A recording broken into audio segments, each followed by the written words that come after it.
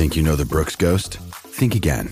Introducing the all-new, better-than-ever Ghost 16. Now with nitrogen-infused cushioning for lightweight, supreme softness that feels good every step, every street, every single day. So go ahead, take your daily joyride in the all-new nitrogen-infused Ghost 16. It'll turn your everyday miles into everyday endorphins. Let's run there. Head to brooksrunning.com to learn more.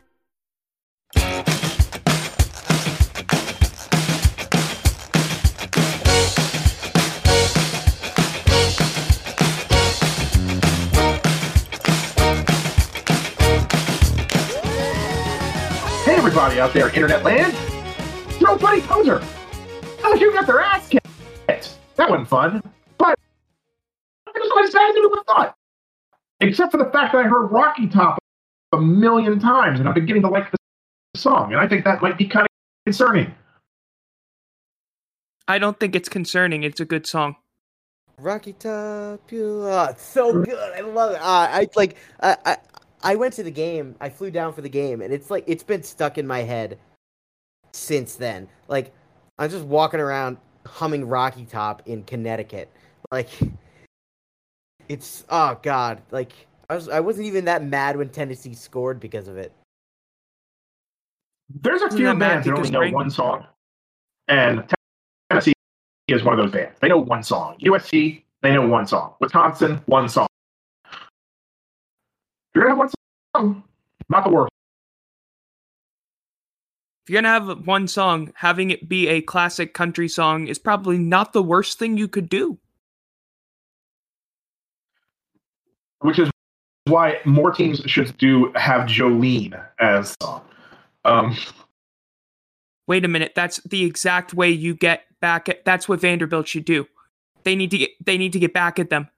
That's the only way they're going to somehow get Dolly Parton powers. No, the next time those two teams played, Tennessee would win. They would run up the score so bad because of that. It would be hilarious. Alternatively, what if it's the only thing that Vanderbilt needs to actually beat Georgia this weekend? They need a miracle. Yes, that's why you call in the power of Dolly Parton. I'm just saying. How much worse than Missouri are they? How much worse than Missouri? Depends on how bad Missouri is feeling that day. Yeah, dude, I haven't watched, for obvious reasons, I haven't watched much Vanderbilt, so, like, although they just get blown to pieces by Ole Miss? 52-28. A game that was close in the first half. Yeah, no, it was close in the. I had this feeling that it was going to end like it was 20-17 at the half. Vanderbilt, and I was like, this is going to be a 24-23 Ole Miss win because they will infuriate their fans just like that. And no, they blew the doors off them. Yeah, it was a real damn gonna break kind of game. Yeah, like I was in one of like the off campus, or not off campus. It was on campus. I don't know, like at that point, but houses, and the game was on, and like at that point, I had been like post game tailgating for an hour, and like had, taken several beer funnels off balconies at that point. So I walked in and I looked at the TV and I was like, "There's no way this is like actually happening," because it was like 10-10 or something at that point. And I was like, "Yeah, no, the SEC is ridiculous this year. Literally everybody," and it's still true.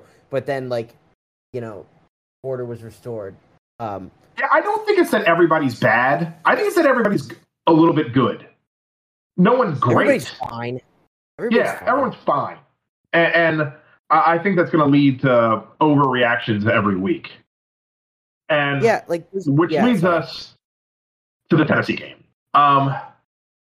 Look, LSU deserved to lose. Tennessee's a better team. But I do want to caution some of the hot takes that have come out afterwards. I do think a lot of this game was LSU falling behind early due to some egregious special teams miscues. And they just never got in the game.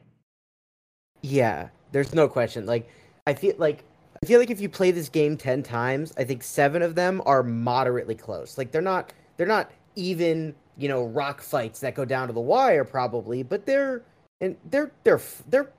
respectable scores. They're 10-point games. Like, I think the difference in the game was honestly when you exclude high variance, high swing miscues, scores like probably like 10 points. I think these teams are like 10 points apart. It wasn't. I don't think LSU was as truly outclassed in terms of overall ability and talent by Tennessee as the score would indicate. But the fact of the matter is they screwed up in the most win probability affecting ways they possibly could. Like, obviously, disastrous on special teams. Particularly, I think the biggest issue that I think swung the game is how bad they were in short yardage situations.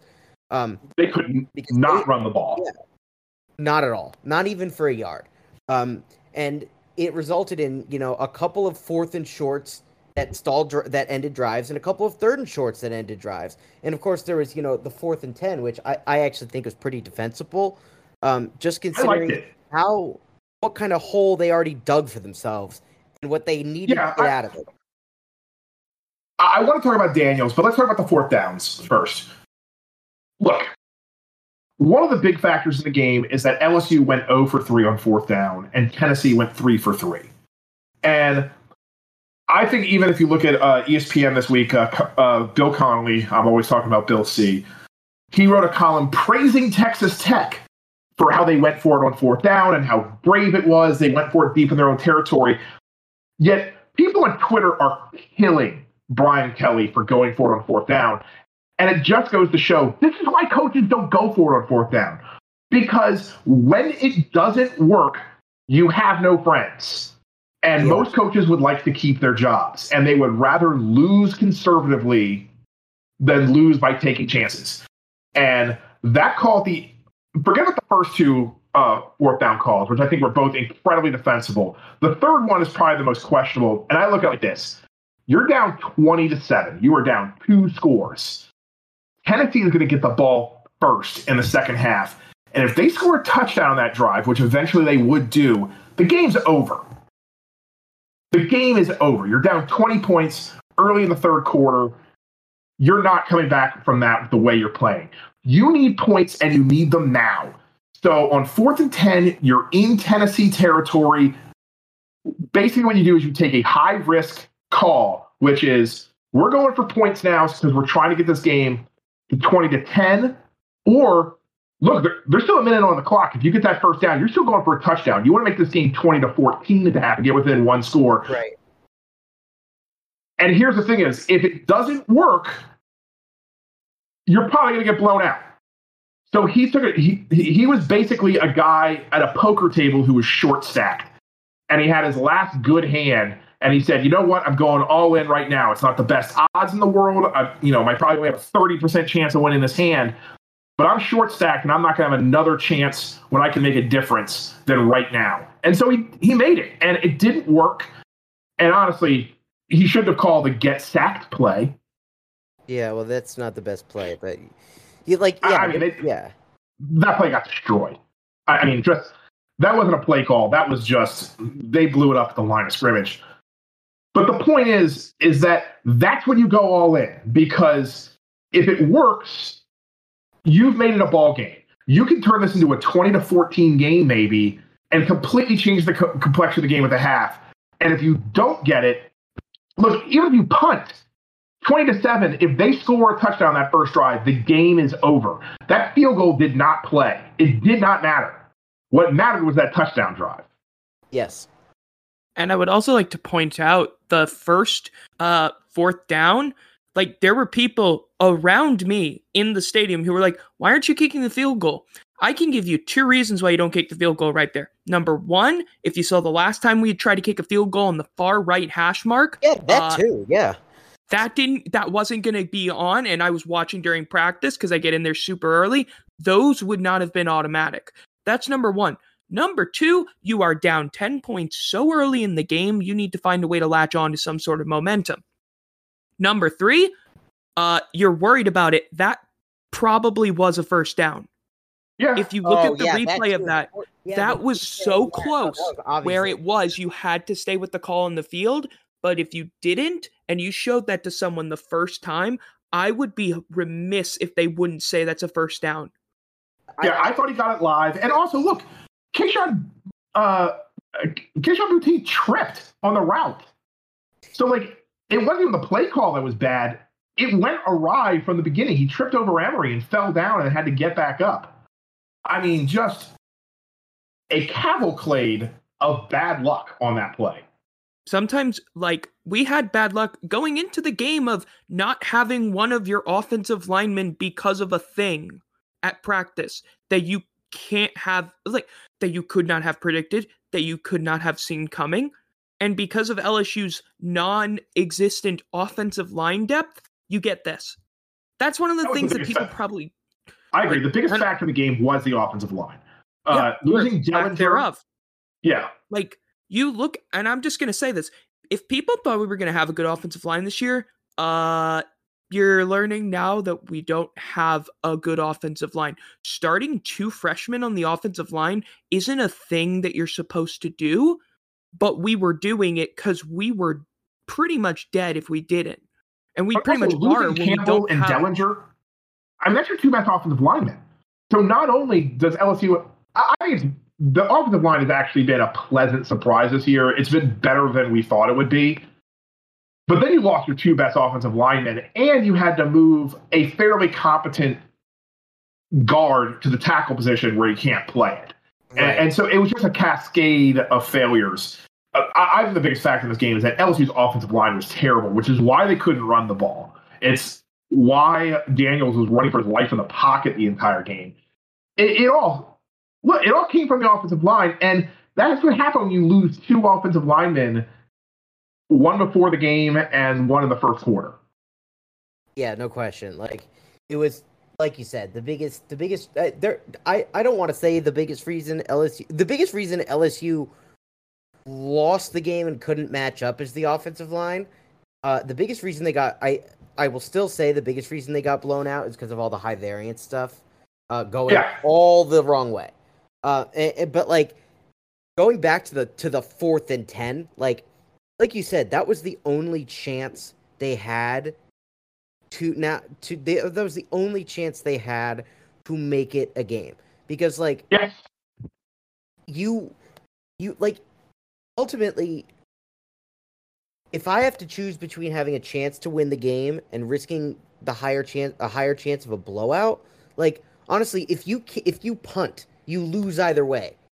And whether that loss is by 1,000,000 points or by 14 points, it doesn't matter. It's the same on the record.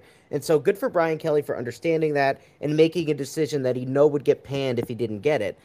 However, like it is the one counter argument I would understand is that it's tough to expect it necessarily to work, given how bad your downfield passing game is and how bad your offensive line is and how likely it is he may take a sack and make that more of a problem. But I don't think that's enough of a reason not to go for it, because like I said, you're going to lose anyway if you don't score a touchdown on that possession.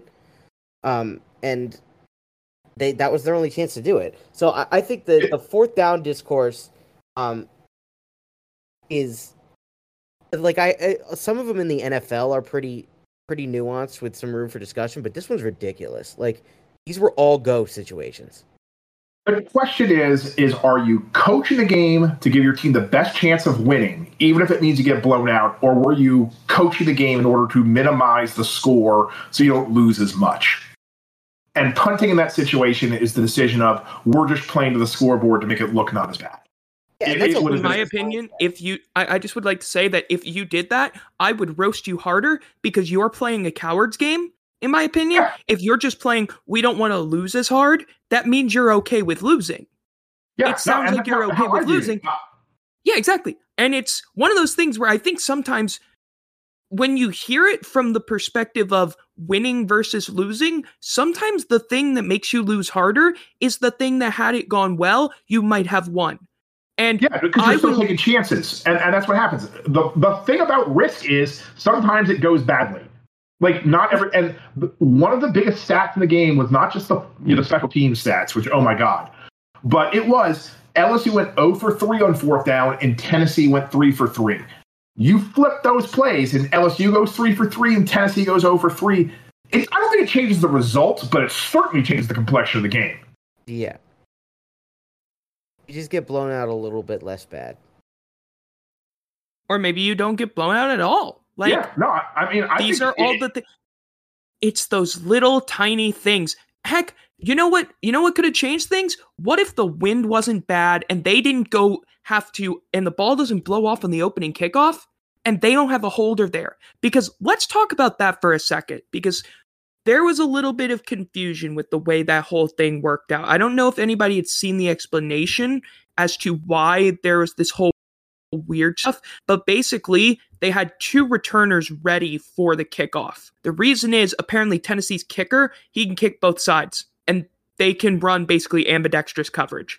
And so they had to be ready just in case it was going to be kicked either side. The second they brought out a holder, it was clear it wasn't going to go to one side. That was the side Jack Bech was not on. So he was on the right side originally. They put him on the left, and then the ball gets kicked up, and then he muffs it. I don't know why he muffed it. Maybe something happened with the wind or something else, but like... No, he didn't muff it. There was confusion from the start. Oh, he did. No, he did. I was wrong. Yeah, I don't care. Catch the ball. Yeah. I'm just saying it's like there was already bad stuff going on there, so that disaster happening was in the making from the beginning. I mean, no, it wasn't. And what's more of a question is it another coaching? Thing, that was what I was about to say. You are on the same wavelength. Was that a coaching thing? Were they coached to be ready for it? The problem is I don't know like anything about special teams. So yeah, I mean, who does? It's funny. Like, I mean, I know does our special teams coordinator even? I know. Well, no, I mean he doesn't. But like, it's a good question to ask at this point. Like, I know special teams coaches, so I can ask them. But I don't. I really, in the moment, don't know. And ultimately, it's obvious that like their field goal protections are terrible, which is why they gave up 2 free runners to block kicks against Florida State. Their punt coverage is horrendous. It's horrendous. That's the real problem. Jack Bech needs to just hold on to the ball. Like, like in position, out of position, whatever. Like, if the ball is on you, possess it. Like, fumbling is, but regardless. Like, they give up so much, they give up so much win probability on 55-yard punt and kickoff returns. Like, it's ridiculous. Yeah, I mean, as bad as that opening kickoff was bouncing off his face mask, to then give up a 50-yard punt return on the first punt of the game, I mean, just unbelievable. Like, special teams handed, 14 points to Tennessee in the first, 7 minutes of the game. First 3 minutes. It was 13. Yeah, it was 10 points, and then I think just so they were not at the 4-minute mark in the game. In fact, Tennessee did not have a drive in the first half. Honestly, the LSU and this is what happened. The LSU defense was playing pretty well because they were holding Tennessee to field goals. Other than that opening drive, the LSU defense played fine. All things considered, given how much conflict that offense creates, unless your players are dramatically better than theirs, giving up 450 yards at and that's fine. That's fine against them. Well, I also think in the second half they cracked. After that opening touchdown drive, everything from that point on was just closing out the game. LSU didn't get a stop for the rest of the game because I don't want to say they gave up, but the game was over and everyone was just trying to get home.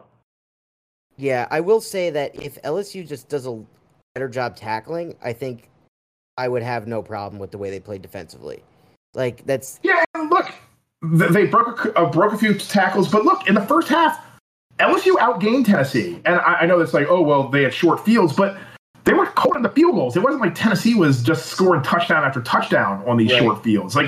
LSU came up big. The defense made these stops, and LSU was driving and grinding down the field and getting stopped on 4th down.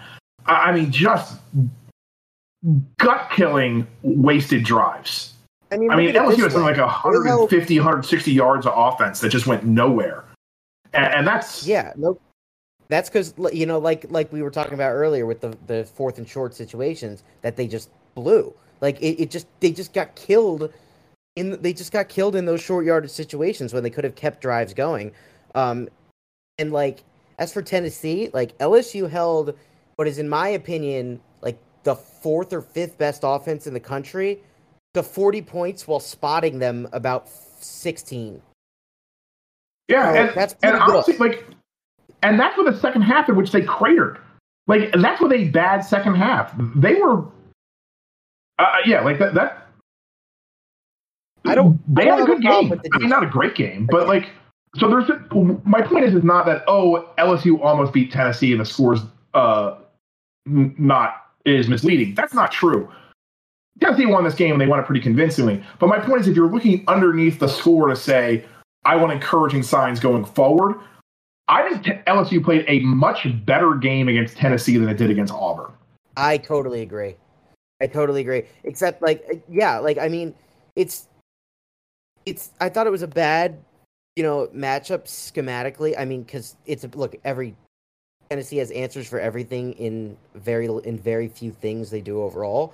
But like, because they're not condensed at all, because their receivers are split out so wide, you can't really disguise anything and simulate pressure and do all the stuff that they really like to do to get free rushers.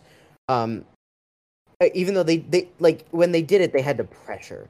And that caused some problems. They got some free runners. Of course, one of them resulted in a sack fumble that was rushed for almost a first down, which, what are you going to do about that? But like, yeah, I mean, just like that was just, it was that kind of game. Yeah, like it was not. I would say based on how the two teams matched up, I would say it was probably, the score should have been 31-20. Probably, I think that sounds about right. And look, the fact of the matter is Tennessee is in clear top 10 team. They are. Yeah. They are. And LSU's not. And that's okay. This is where we expected the team to be. Frankly, but if we're talking encouraging signs going forward, if we want to talk about encouraging signs going forward, it's kind of a look. The big thing, though, becomes Jayden Daniels. So let's. On the one hand, he's getting killed. On the other hand, I think he played a much better game than he did against Auburn, where he was just worthless. Yeah, he was. Against Tennessee, he didn't have his standard great fourth quarter, which has kind of become his MO. But at this point, it wouldn't have mattered. I think the game was over. But if you look at Jayden Daniels' numbers, they're pretty good. 300 passing yards is pretty good, isn't it? He cannot throw downfield. And the team kept forcing the ball. He did throw the ball down. LSU had 6 passes over 20 yards. And Daniels went 1 for 6 on those passes. Yeah, well, yeah. The thing is, like, when it comes to getting anything downfield, because of how spread out their receivers are and how little routes will play off each other, given how much they like to put 4 in the concept instead of heavy protecting, and given how static their routes are, like there aren't a ton of double moves. There aren't a lot of nuances in their routes that lead to generating separation. This is not a passing game that is designed to create explosives. It just isn't. It's designed to get 0 to 15 yards. And if defenses take that away, like Tennessee was playing cover 3, they were playing press quarters the same way Florida State did, and they were basically forcing you, like, if you wanted to generate explosives, like, you were going to have to hit, sort of somewhat low percentage, like, especially at least in the structure of LSU's offense, the only way they were going to do it is if they were hitting like slot fades or sideline go balls, because those are the only things they really do that are down the field. And those are some of the hardest throws in terms of pure accuracy a quarterback has to make. And most college quarterbacks aren't precisely accurate enough to do it. Daniel certainly isn't. He's not accurate. He just isn't. No, he's not. He's accurate enough that he's not, doing the Brandon Harris, Anthony Jennings thing where he's airmailing receivers by 15 yards. But he's not, guys will have to adjust to pretty much everything. So as a result, when guys don't have a lot of separation, it's not a makeable throw for him. He has the arm to do it, but he doesn't have the accuracy. And so when you're throwing sideline go balls and slot fades, like those are Burrow throws. That's what he did. That's what he did. That's what quarterbacks like that do. Those are Drew Brees, Joe Burrow throws. And the thing that I find the most actually discouraging about the whole team is how poorly coached the receivers are. Their routes are so static. They are just running routes. There's not if they're running, their Y cross concept. He's not against man coverage. He's not stair stepping, which is when he leans into it for a few steps and then snaps it off to generate separation against man, like you're supposed to. They are just running them, and that's not that difficult to take away. This is my basic point. Even with all that, even going 1 of 6 on deep routes, even with receivers really not helping him out at all, Daniels completed 71% of his passes for 300 yards. Yeah. The offense moved the football. Now, the reason they didn't score many points is because of failures on 4th down and a late turnover. But LSU moved the football all game long. This was not a matter of LSU couldn't move the football, was just going 3 and out and punting. LSU had multiple sustained drives that just didn't result in points. And that's the kind of thing that over the course of season tends to even out. Right, exactly. It's subject to regression, right. Yeah, I mean, you want a team that's just moving as long as they're moving the football, if we're looking at, hey, this is what I want the team to be doing, that's what I want them to do. Obviously, you want to finish drives. I don't want to say it's not good to not finish a drive, but if we're looking for encouraging signs going forward, there was a lot of them there. Now, there was the bad signs when the running game was terrible. I mean, just cover your eyes awful. To call it a running game would be to give it way too much of a compliment. Yeah, where was he running? Compliment. Yeah. The longest run of the game that was not by Daniels was 4 yards. Was that really? Oh my gosh. Yes. Oh my god. The longest non-Daniels run, the 3 running backs of Williams, Emery, and Kane combined for 12 carries for 18 yards. That's horrific. That's so bad. By the way, if you take out sacks, LSU ran for 89 yards on 23 carries. That is 3.8 yards per carry. And 3 20+ yard carries on scrambles, I would imagine. Yeah, and by the way, one thing that we didn't mention, Jaden Daniels, he threw his first interception as an LSU football player, and it wasn't even his fault. He threw the ball right into the place where Malik Neighbors' hands were, except for the fact that there was a Tennessee defender who just snagged the ball right out of the air. It was a good throw. It's not on him. Wait, when did that happen? I'm actually glad he threw an interception. This was he needed this was the last right at the very end of the game, and I was legitimately impressed. I was like, okay, I'm not mad at this. That was an awesome catch, and you should 100% get all the hype for that because it was such a good catch. Sometimes that happens to you, and I feel like that's why people need to stop being so harsh with we need to replace Daniels. Daniels is the problem. I mean, he's no. I mean, then when I talk about a game in which everything went wrong, I talked about the 4th downs and things like that. Let's put it like this: forcing a fumble is skill. Recovering a fumble is a coin flip. It's kind of luck. Yeah. All right. No doubt. We saw that. LSU fumbled once. Tennessee recovered. Tennessee fumbled 3 times. All 3 times recovered by Tennessee. And that kind of luck just went everywhere. The whole game. Every phase. I mean, it's stuff like that. Tennessee won this game because every little coin flip went their way. And this is where I pull out the Branch Rickey quote that luck is the residue of design. So I don't want to say they were just totally lucky and that, oh my God, how did every break go their way? Part of it is that they outplayed LSU and they just they had a more intense, they were more present in the game. That said, they had a lot, and I mean a lot of luck go their way. Yeah, Tennessee being better made it a win. The luck made it a blowout. That's that. Yes. That's it. So with that, we can turn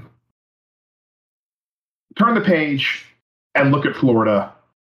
And what are your initial thoughts Well, about LSU playing Florida? Well, I will say this: like LSU is once again going to be able to do all the stuff they want to do defensively because Florida is much more condensed.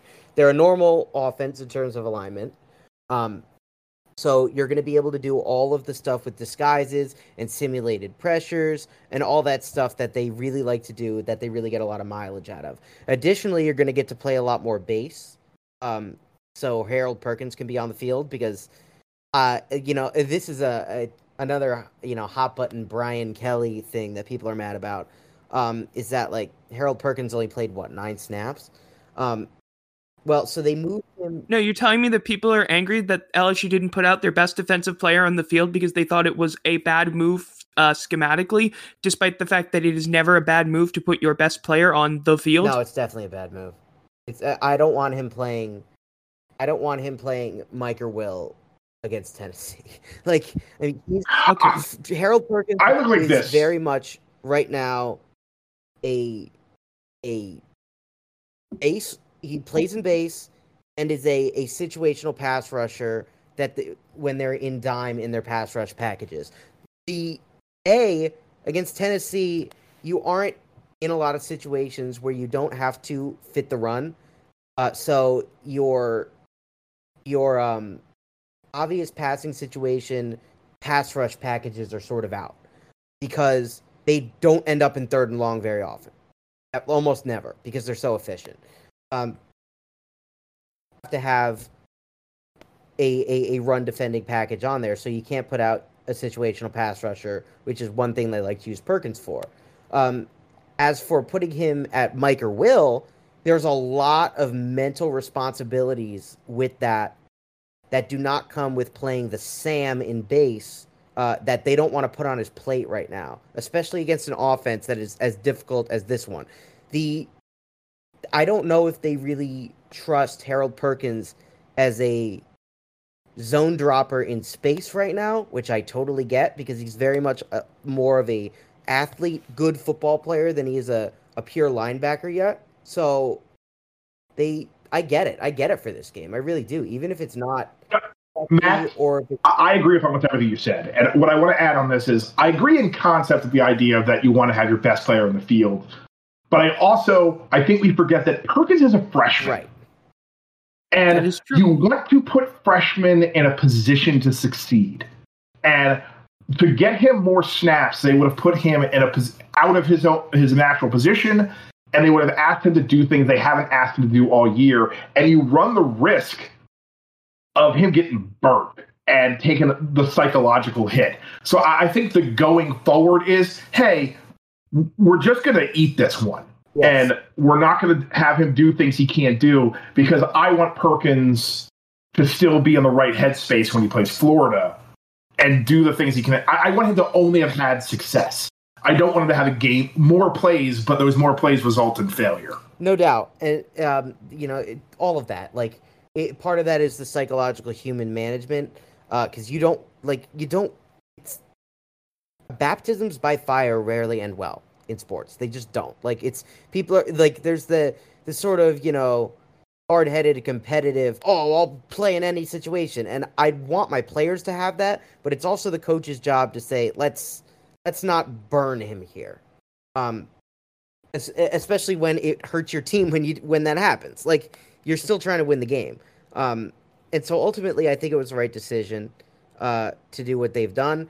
You look at the Mississippi State game, they don't run the ball. They do occasionally situationally, but they don't really run the ball. So you can put your, 3rd and long packages out there all the time, pretty often, which is why he played so damn much in that game, especially in their dragon package, which is what I don't know if that's not their actual name for it.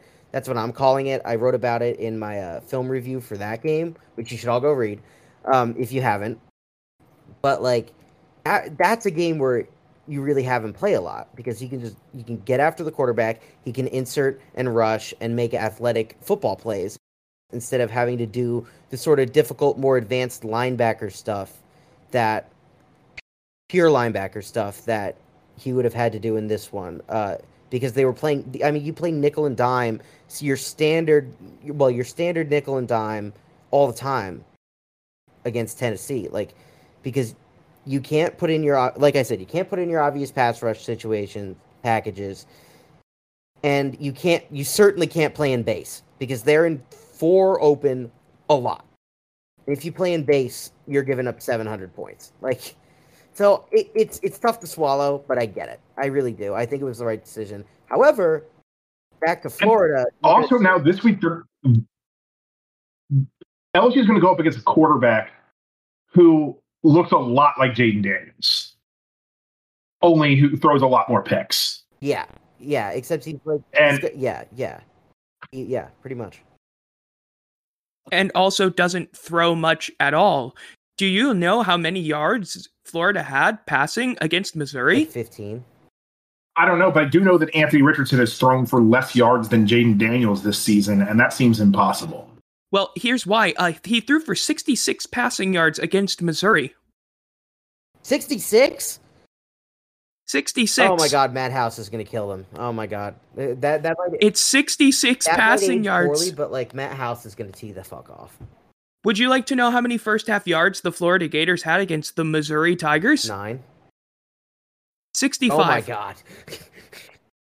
By the way, here's a fun little Florida fact. Florida became the first defense to allow Missouri to have greater than 50% on third downs in a game. Yeah, I don't think that's a pretty high variance stat. But how about this one?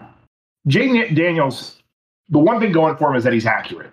He's completed about 68% of his passes. But he's just no. He runs how they run the offense. I'm just saying statistically he's accurate because he throws a lot of short passes. His passes are accurate. That's for sure. He's also very Anthony Richardson. What do you think his completion percentage is? 54. 57.1, and that's a total guess. 55.9. Lord. I am way closer than I should have been. I mean, that is incomprehensibly bad for someone who's being touted as a Heisman contender after week 1. Yeah. Jaden Daniels has a higher quarterback rating by 10 points. He has more yards. He's clearly thrown less picks. More touchdowns. He has more touchdowns. You know what the really funny thing about all this is? The offense Florida runs is way more quarterback friendly, like by a lot. Yes. It's wide zone, play action, a lot with some, good RPO stuff. Like it. But they're not as good. Oh no, because Anthony Richardson is I mean, with all of that, they're still not as good as LSU. And I'm not trying to say that as LSU's been great. I'm trying to say that's how bad Florida has been. I mean, they're awful. Not just an incredibly winnable game. This is a game you kind of have to win at this point in the season. Yeah, It should be noted that Florida won by 7, and that 7 points was the result of, if you want to talk about what that winning margin was, that was a pick 6 that Missouri threw in the first half. Oh my God. Florida did not deserve really to, Mizzou came back feisty late in the game. They came back fighting. That game was a 14-point game, and they had a drive going late and then threw a pick. I do think turned it over or something, but basically, Missouri made that a game late. Florida had to fight them off. On homecoming. Yeah, to play devil's advocate a little, though, the game in the swamp, which I hate that. The swamp is nasty. It's devastating. It's a terrible place to play. It's hard. That's why they call it the swamp, and that's awesome. They call it the swamp, not the paradise. Frankly, I think the swamp may be the best nickname for a stadium besides Death Valley in the country. That's awesome. It's sick. It's so good. It's a torture chamber. That and the fact that LSU, I mean, the Auburn game happened. I think Auburn, as bad as Florida is, I think Auburn's worse. So yes. So who knows? Yeah, no, Auburn is. And also, if we look at it, Florida played Tennessee a lot better. Yeah, they did. In Neyland. But that is a rivalry. No, it is. On the flip side, they played Kentucky. If we look at their games and say their Missouri game is our Auburn game, where they didn't play well, but they won. We both played Tennessee. We both lost. They definitely have the edge on that one. They played a better game against Tennessee than we did. And then they have the Kentucky game where they were outclassed by Kentucky. That's comparable to our Mississippi State game. We play a ranked SEC team and outplay them. LSU didn't just win that game. LSU was the better team. Oh, they beat the shit out of them. They beat the shit out of Mississippi State. That is true. Mississippi State did not look like Mississippi State in that game. They got absolutely smothered. And I think this is what it comes down to is I think the big difference is that I don't trust either offense. I think both LSU and Florida have incredibly questionable offenses. The difference is I trust LSU's defense. Much more, yeah. And let's be honest, Kelly is going to be compared to Napier his entire tenure here. Yeah, unless especially Napier, in the first meeting, 2 years. Yes, that's true. Yeah, well, maybe not his entire tenure, but at least the first 3 or 4 years. Sure. Mm-hmm. This is, I'm going to say, the most important game of the season for him, but it's the most important game of the season. It is. Like, it might be the most important game because legitimately we might need this game to be bowl eligible. No, they're not going to. I mean, there's other games that come along later, but this is the game that is going to be used as a measuring stick. Afterwards, everyone, at the end of the season, this is the game they're going to talk about Kelly versus Napier. And when Kelly's critics come out, they're going to talk about this and say, well, Napier did blah, blah, blah, blah, blah. Kelly needs this game. I don't think Napier does, because Napier's all. I think everyone's already given him a pass because of how bad Mullen had left things for him, while at the same time not paying attention to how bad Orgeron had left things for Kelly. But that's fine. Well, that's the because, way of the world. And we must all remember this, people don't like Brian Kelly. And Billy Napier was at a mid-major. So he gets to be, like, he was at a mid-major, he was cool. People liked him because he wasn't, like, a guy anyone cared about. He seemed like a cool guy. I totally agree with that. That is exactly right. You were 100%. What it is that people don't like Brian Kelly, and they just don't know Napier, so therefore they like him. Though he's been often compared personality-wise to early Saban. So if we're talking about personality-wise, he's not exactly a charmer himself.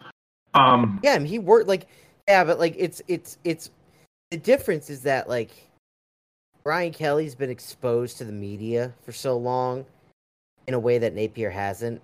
Like Napier's like, oh, he's the guy that, you know, that made Louisiana Lafayette so good. Like, oh, look at him. Like he's, you know, look at this upstart coach that we don't really know. Like who knows? Like, I mean, like he could be just as unlikable as a media personality. Frankly, I don't think Brian Kelly's nearly as unlikable as people think he is. Like, man, he's actually really impressed me this year because I was prepared to hate him. Yeah, me too. And he's actually been much more pleasant than I expected. Yeah, I think it's this kind of thing that I think I remember hearing something about like he's like a politician. Somewhere I had heard that because like he's from Boston, he's got all those connections. He's definitely played like it in the sense that he's willing to change who he is to fit the place he's at. So he's realized he does not have to take himself this seriously. He should not take himself this seriously. He needs to be more about like winning is the most important thing, not about the look. Because back at Notre Dame, it was about the look because frankly, Notre Dame isn't relevant in any way, ever. So you just gotta look like you're relevant. You have to pretend that you're relevant. And then here, you're LSU. You're always relevant. Yeah. You're always going to have people wanting to talk, and you just gotta be like a cool kind of person. I mean, I would say for Kelly, like, he is definitely, this season, he has not treated as a one-year turnaround. He has come in and he's trying to change culture. And honestly, I don't think it matters to him he has a 10-year contract and he gets paid a ton of money. They're not going to fire him based on this year. And he is definitely playing it that way. He is playing it as, I'm going to do things my way, going to teach people to play my system. And if I can play kids, I do. And then next year and the year after is what I'm actually aiming for, to have a good team again. This year is all about instilling culture and doing things the right way. I think that's and if you get some results, you need some results on the way. But he's not going to shortchange stuff long term to get wins this season. And you know what? Honestly, that's the exact right thing to do. I agree. So, he is building. Yeah, and especially when you came in and you had nothing. You had nothing when you came in. if you look at it, like Jaden Daniels is clearly a guy who's just there to keep the lights on. Yes. This is not your quarterback of the future. He is not. He is putting there the future, because you have no offensive line. He is he's there not because putting he the future can escape. The future of the program is not in his hands. This is a guy who's just there to keep the lights on for this season, to keep it from getting out of control. And yeah, because they have no offensive line, he can run around really well. And also, And that's why we're not going to see Walker Howard this year. Oh, God, because there's no way Brian Kelly is going to risk Walker Howard's health in a season that doesn't He matter. will form so many bad habits in Walker Howard if they put him in games this season. Like, it's the same reason why you don't want to see much of oh God, that might be why they don't want to put in Garrett Nussmeier that much. Because he's already got bad habits. You don't want to instill worse. I know, but like, Nussmeier's just bad. I'm sorry. He might like. Yeah, I think if he were to go play for North Carolina, he'd be really good. But like, he can't read, or Tennessee, honestly. But like, he'd be great at Tennessee. But like, he can't. No, not here. Not in this offense. It's no. Sadly, it's not looking like it. Does this LSU Florida game feel like it's going to come down to some sort of special teams play? No, Besides the fact that every single LSU Florida game seems to come down to a special teams play. If we beat them on a fake kick, I'm going to laugh for the entire week. Yes. I will asphyxiate from laughing so hard if we win on a fake kick. I want us to do a surprise onside kick. I want us to do it so badly, and I wanted to execute it. They do not this team. I think it's good. That's a good idea generally, not them. Yeah, not in the swamp. You don't want to give them field position. Like, fair enough. And also, after last week, after your special teams hung your defense out to dry, pin them deep. Give your defense a chance to play a game straight up. Yeah, it's for Jay once. Brandon season, folks. He's like the only good part of their special teams. He's pretty good. I like him. And Slade Roy, because my God, can that guy actually get down and down punts? Oh God, yeah, no, I'm not paying attention. The transfer, snapper, right? Transfer long snapper making plays out there. He seems pretty good, but like, yeah, no, I mean, it's there's no way that this game. First, there's a couple things. There's no way this game isn't close. I'd be shocked if it's not close. And if it's not close and LSU is on top and they blow them out, good for them. That's great. But there's no way you're going to the swamp and blowing out Florida. That's not happening. Utah, when they were fully healthy, by the way, is pretty good. Probably better than LSU, maybe. And they got beat.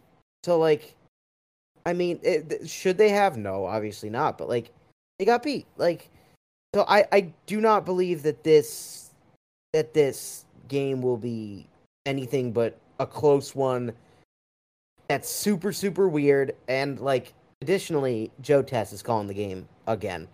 So he called, he called Florida State. He called Auburn, and those were two of the weirdest games of the college football season so far. And Mississippi State. And State. Which was not as weird. I know, but 2 out of 3 of them. But it did have all of the road. Well, then again, no, because LSU had to come back. They had the comeback against them. We did not huge comeback against Mississippi State, too. All of the games he's called away from home have had extremely strange finishes. So if there's any former LSU transfers who are going to, screw their teams over, are there any LSU transfers on Florida? No, right? No. Not on top of my head, I can't think of it. If there are, it's gonna be that guy game. But like, it's Joe Tess, it's the Swamp, it's two teams that are weird and frankly not great. Like, come on, it's gonna take it. Like, if you really, really care about the outcome of this individual game, it's gonna take years off your life. What I want to see out of this game is for LSU not to fall behind in the first quarter. Finally. Like, I don't know if Anthony Richardson's good enough for that to happen, but like, frankly, I'm sick of it. Sick of it. Like, if they're down 7-3, okay. But I mean, for once, LSU needs to play a full 60 minutes. That's what I want to see out of this game. That is my only expectation. Come out there, play tough the entire game, and have it be within a score the entire game. None of these huge comebacks. Yeah, you're totally right. It's like watching the dang Saints. Seriously, it The was like Saints are fine. terrible. Okay, yes, I know. I am a huge Saints fan, but it was really like we need to do what the Saints did against the Seahawks, but without that part where we nearly blew the game. Where it was just competitive the whole time, taking leads like early, scoring often. That kind of stuff, establishing a good ground No, that's game, not happening. making good decisions when to throw, checking out of blitzes. Sorry I needed to mention that, but you don't understand how bad Jameis Winston was when it comes to checking out of wait, blitzes. hold on, He wouldn't do it. He'd just look straight into it. Jameis Winston can't control when the defense blitzes. He just can't handle it. What I mean is the idea of like checking your protection so that it's not in a thing, because Dalton did that. Like, there's a specific play where he was literally like, no, Kamara, you need to go over here. They're about to bring the house. And they still got to him, but at least he changed it. Which is, again... This is where I say that I'm from Baltimore, so I don't know what any of you guys are talking about. Our quarterback's fine in a blitz. He is now. Well, that's because what happens is that the blitz turns into a 20-yard run. No, but yeah, exactly. Remember that game against the Dolphins last year, though, where they zero blitzed him to hell? Like, I mean, like they did a lot of work with it this offseason. So good for like Lamar Jackson. He looks so good, and it's unfortunate how much of the offense is put on his shoulders, just because of how poorly designed it is, and how, I mean, they're okay at pass catcher now that Bateman has become solid. And Mark Andrews is, the number 2 or 3 tight end in the world. But to say that, to put it in LSU terms, I'm fine with Jaden Daniels has to run all game. Like, if that's what it takes, that's what it takes. I think the offense's biggest problem was not Daniels. I clearly think it's a running game. But the other thing is they just keep forcing the ball to Boutte. And it just needs to be a point where they just cut bait and say, these guys just have no chemistry. If it happens, it happens, but they need to stop forcing the ball to Boutte. Yeah, he's playing. If we're being honest, he's playing terrible football. Like, it's not just because of the box score. Like, he's got, like, there have been situations where, like, especially against Auburn, where he was like, they were playing cover 1, and he's running a slot fade against a pressed nickel, and the safety ends up on the other hash, and it's just 1-on-1, and he loses. Like, if you are going to be a top 15 pick or a first round pick, you 1-on-1 with a nickel from Auburn I've never heard of in a man-to-man situation on a slot fade is a free touchdown. Like, if that were Marvin Harrison Jr. or Jordan Addison, that is a free touchdown, and he got blanketed. Like, and look, and I know Jaden Daniels can't make great throws. Get open. But you need to do something yourself as well. I mean, and I know there was the replay where Boutte was very open on one of the plays against Tennessee, and Daniels couldn't find him. But that's one play. So, okay, I'll spot that one to Boutte. He's right on that play. He was open. That was a touchdown. But they went to him on 3rd down. They went to him on 4th down. 2 of LSU's biggest failures early in the game were balls where they forced the ball to Boutte and he couldn't get it. And they're doing those not quite runs, but those really short passes that, are like those quick little laterals. Yeah. His longest reception was 8 yards. He's not creating separation. Meanwhile, Malik Nabers had, 80, 90 yards receiving? He's the guy. At this point, Malik Nabers is your number 1 receiver. It's kind of treated as such. Even then, like the problem with Malik Nabers being your number 1 is, like, with Boutte going into the year, I was like, yeah, they have an absolute alpha dog who is going to elevate the offense, because even if you spread your receivers out as much as they do from each other, don't play routes off each other, and just say, go win, he's going to do it and produce a lot on that, and he's not at all. And Nabers is your number 1 receiver, but he's not good enough to elevate the offense in that situation. So that becomes a huge problem. But the thing is, we don't have a guy who can. So we can no longer chase what we wanted to do. No doubt. It's midway through the season. You are what you are. No question. It's unbelievable. Like, here's the thing. Like, Jake, like, last year with Jake Peetz, the offense had the same problem. It's not obviously not the same system. The terminology is all different, all that, whatever. on a macro level, the problems were the same. It was too spread out. Yes. Routes didn't play off each other. They couldn't run the ball. It was, 4-5 guys in the concept, forcing the quarterback to read things out at a level he wasn't capable. And as for the receivers, it was spreading them out and saying, go win. Butti produced in those situations. He produced last year. And it was the same general situation. And he was great. This year, he's atrocious in a similar situation. So, I mean, and I'm shocked that the draft people haven't started sounding the alarm about it. Because, they're still talking about him and mocking him in, the first round. I'm like, what do you, come on. Turn on the tape. I mean, the only thing going for him is how much they think Jaden Daniels is terrible. And honestly, I don't think Daniels is that bad. I think he is what he is. He's a mediocre college quarterback. And that's fine.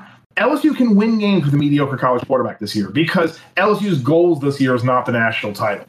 Their goal is to try and win 8 games. And that's still on the table. But I'm not saying this is a must-win game from a standpoint of having a successful year. I still think Arkansas and A&M are very winnable games. You still have UAB on the schedule. Arkansas is kind of falling apart. This might be one of the toughest games left on the schedule outside of Bama.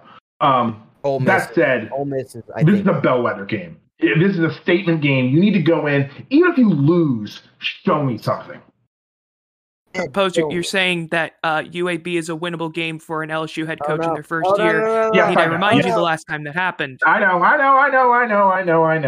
Yeah, that's just. But I'm just saying it's can't count out. But that's also why you shouldn't overreact to the first year. Again, Nick Saban lost to UAB in his first year. Of course, he also made the Peach Bowl, didn't he? Well, then again, no, you're talking about during the season. Never mind. I am missing your point. And now I think I have gotten it. It's not. I don't think there is a must-win game this year. Frankly, it's just don't go 4-8. Yeah. But it really this is a foundation year. Like to win this one. It is more important that what you're starting with is solid than what the numbers are. It's okay if it's a 7-6 somehow, or 8-5, that'd be great. But as long as it's a quality 8-5, as long as that's quality made out of the good materials that'll allow you to build a championship team off of it. Yeah, I mean, look at it. Look, they're 4-2 right now. If you assume they're going to beat UAB and they're going to lose to Alabama, that puts you at 5-3. And then you just have your other 4 games. If you split those games, you're 7-5. I mean, not a great season. No one's going to plan a parade, but you kept the lights on. You've also gotten a winning season, which you haven't done in 2 years. Yeah, that's kind of what you want. You want to split the remaining 4 games on the schedule. That the non-Bama. Yeah, I don't. I really the biggest reason I want to beat Florida is because A, I think you can, and B, I just don't want to listen to people and I was for a while I wanted Billy Napier as one of my candidates. I wanted same here. Billy Napier was my guy. Napier. My guy was Lane Kiffin, because I was so tired of LSU having offenses I didn't like schematically that I was willing to hire honestly, go hire Jeff Grimes for a Lane Kiffin head coach, but I wanted Lane Kiffin, then I wanted Dave Aranda, and then I wanted Billy Napier, but enough. I don't want to hear LSU should have hired Billy Napier anymore, even though I said it so many times. But I agree. I'm over it. I just don't want to lose to Florida because I don't like them. Yeah, I hate Florida too. That should be the theme here. Let's beat Florida because I don't like them. It has been over 1,100 days since Florida has beaten LSU. I sure would like to add a few hundred more days to that. Oh, yeah, remember when they were the number 6 team in the country with an outside playoff shot, and then they lost to one of the worst LSU teams of my lifetime because their player threw a shoe? Yeah, because someone and LSU was missing 6 defensive starters. And then Yes, and they had a pick. No, don't forget, Kyle Trask threw a pick six in that game. That also helped matters, is that he threw a pick six, and then on the pick six, I don't remember who it was. Dude just turned around and waved goodbye. It kind of ruins it a little bit. Oh, although that's unfortunate. He wants to come back. That's unfortunate. He's not coming back. No, he doesn't. He just was posting a picture saying that was when he was feeling healthy in his life. Yeah. That's what. That's what he said. Let's not. Let's not even get into Eli Ricks. But remember that time I have no energy for Eli Ricks. No. Hey, remember that time that Florida came into LSU at the Death Valley at 11 a.m. And we ran counter like 20 times in a row, and they just did not know how to handle it. And then we fired our head coach afterward because we beat them. It's just the stupidest thing I've ever seen in my life. And you were a part of it. And so this game is not important from the standpoint of, the season rides on it. But I do think it's emotionally important because I think Max is right. This is, if Napier wins this game, all you're going to hear about is how LSU should have hired Billy Napier. And I don't want to put up with it. I don't have the energy for it. So Brian Kelly needs to win this game in order to save me a headache. And also because I don't want to hear Florida fans tell me anything about their team being better, just because I would like to point to the scoreboard again, because I am annoyed with them enough, just with everything else. They gotta relax. Florida fans.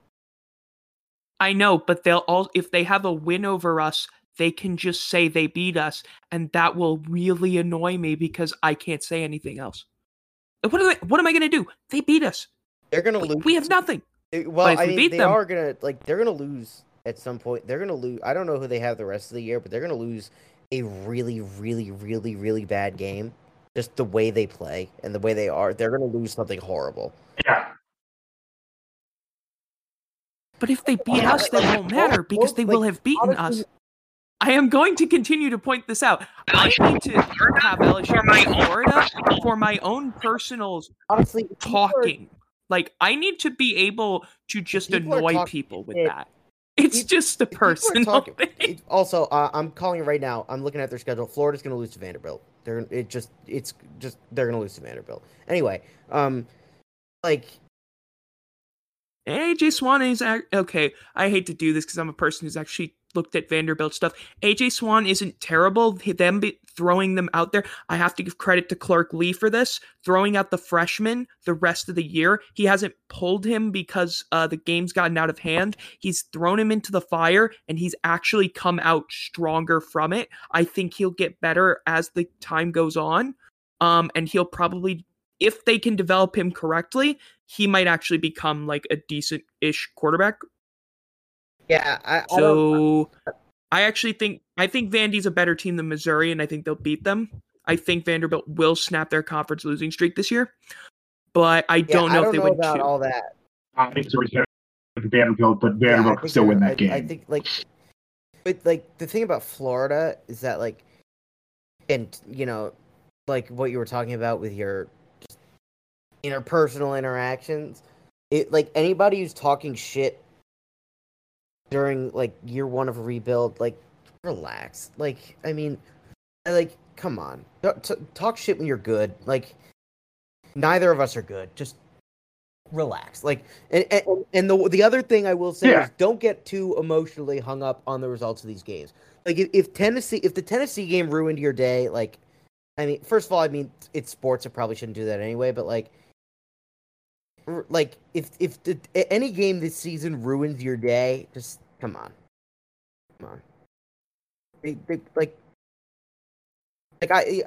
I was watching it and I was like, whatever. And I'm going to Fred's, whatever. Yeah, no, I took the kids shopping. We went to go get Halloween costumes. That game was flushed as soon as it was over. That'll stick with me all day, at least. I'm not going to lie. If we lose to Florida, it'll ruin my day, but I'll be over it by Sunday. Yeah, honestly, what I'm really thinking about right now is recruiting it's process, it's coordinator hires that they may have to make, it's position coach. It's even losing to Florida. I just don't want to deal with the grand prognostications about Brian Kelly that will follow. I agree, and that's where we get down to it. Like, so let's hope for a nice, boring game with an outcome that doesn't get people riled up. We afterwards. both know that's not going to happen. And with that, go Tigers! It's LSU, Florida. What I want something. I just want something stupid, but fun. Stupid. I know it is going to be stupid. I'm just saying. Let's root for not stupid. I would love to see something stupid. I am rooting for stupid. I just want fun stupid. I want fun stupid. We just ran the stupid. It's like we just ran a fake field goal just to spite you. Kind of stupid, where it's like, no, we don't like you, and we still don't like you. And again, I don't care. This is the first year of a rebuild. It's Florida. I don't care. I will never make this point any clearer than I have right now. I was at the 2017 College World Series Finals when Florida swept LSU 2-0. If we had gone to a Game 3, I would have had tickets right behind home plate. They stole that from us, and I will never forgive them for it, which is why I have a universal hatred of the University of Florida athletics. So I want to beat them badly. Yeah, I just don't care that much right now, honestly. Yeah, I know. I don't get just, it. I was watching the baseball games on TV. Yeah, Yeah. Whatever. I just Florida can stop. But yeah. Yeah.